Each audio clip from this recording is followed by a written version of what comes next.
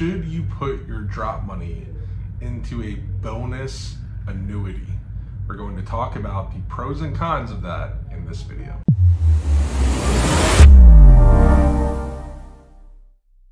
Okay, so like most things, there are pros and cons to certain investments and certain products.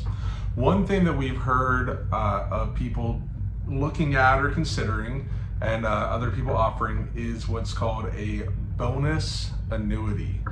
Some people are marketing it as a drop bonus program or things like that. So I want to go over what that is, how they work, the pros, because there are some pros to them, the cons, and maybe some other alternative options that you can take a look at. Okay, so first off, what is a drop account or drop bonus or whatever else? Well, first off, there is no drop bonus specifically program.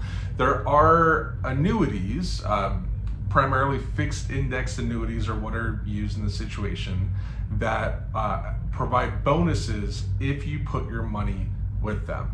And these bonuses can be anywhere from 2% to 10 to, we've seen upwards of 18 or 20% bonuses right up front into your account, which sounds great, right? If you have $200,000 and you get a 20% bonus, well, they just gave you $40,000.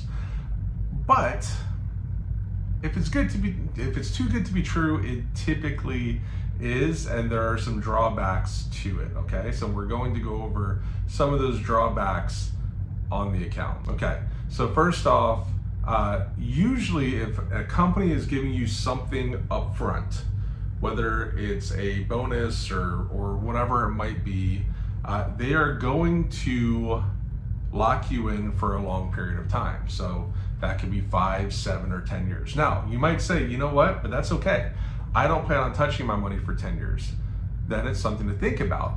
But if they're locking you in for that period and you might need to take your money out, or you might need to take a distribution, or you don't have enough liquid, then it might not be the right option for you. Usually, especially if you're seeing bonuses of 10% or more, they're typically going to be 10-year periods that you have to hold the money. And if you take the money out before then, they will do what's called a recapture often.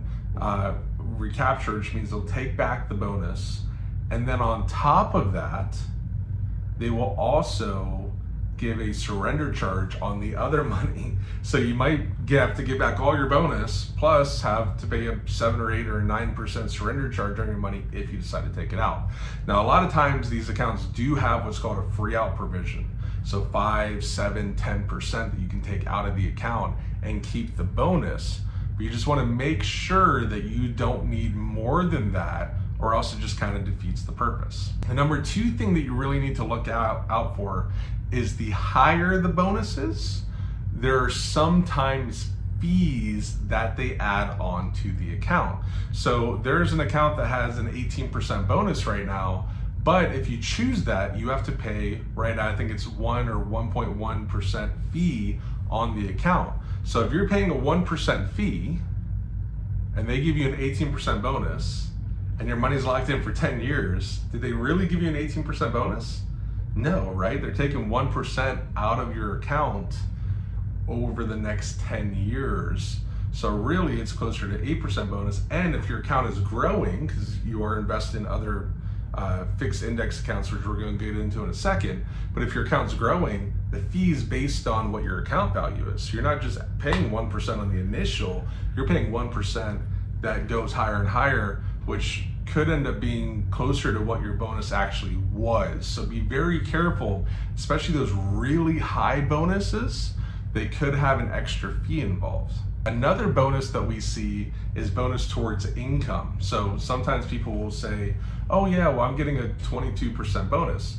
But when you look at it, to actually get that bonus, you have to what's called annuitize the contract, meaning you basically give up control of the account, they give you payments for the rest of your life, and that's it.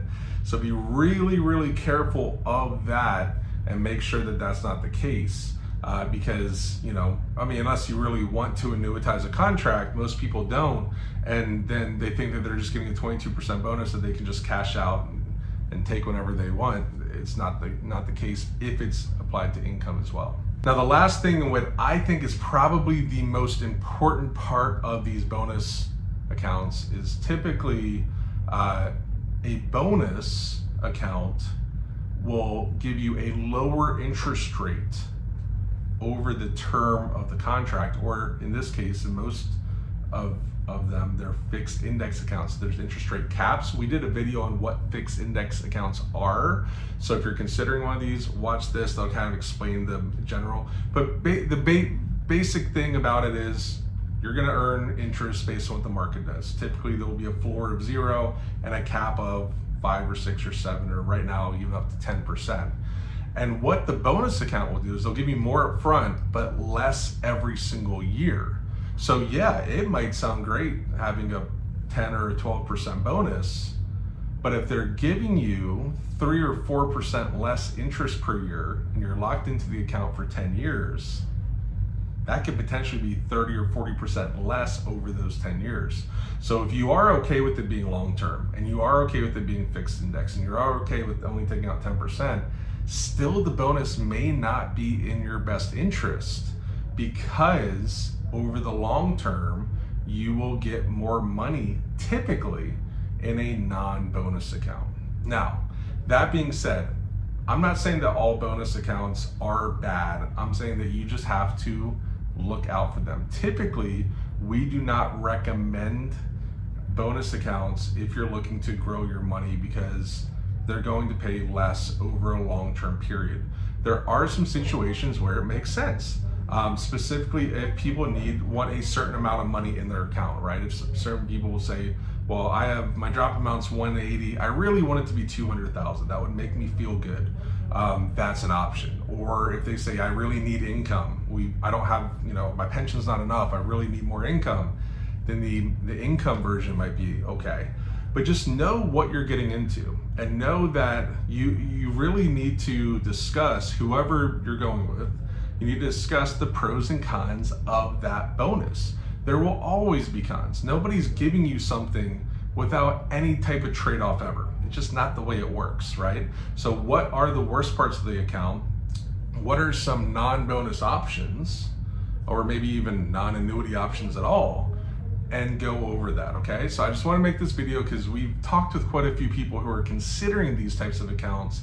I just want to make sure that people understand what they're getting into, because oftentimes it seems like they do not. So if you're considering one of these accounts, if you purchase one of these accounts, or if you just want to discuss how they work or anything else, feel free to book an appointment below. It doesn't cost anything. We'll review it for you, give you some options, explain all the pros and cons of it, and we'll go from there. So thank you so much. If you have any questions, once again, feel free to book an appointment. Also, if you enjoy these videos, please consider sharing them.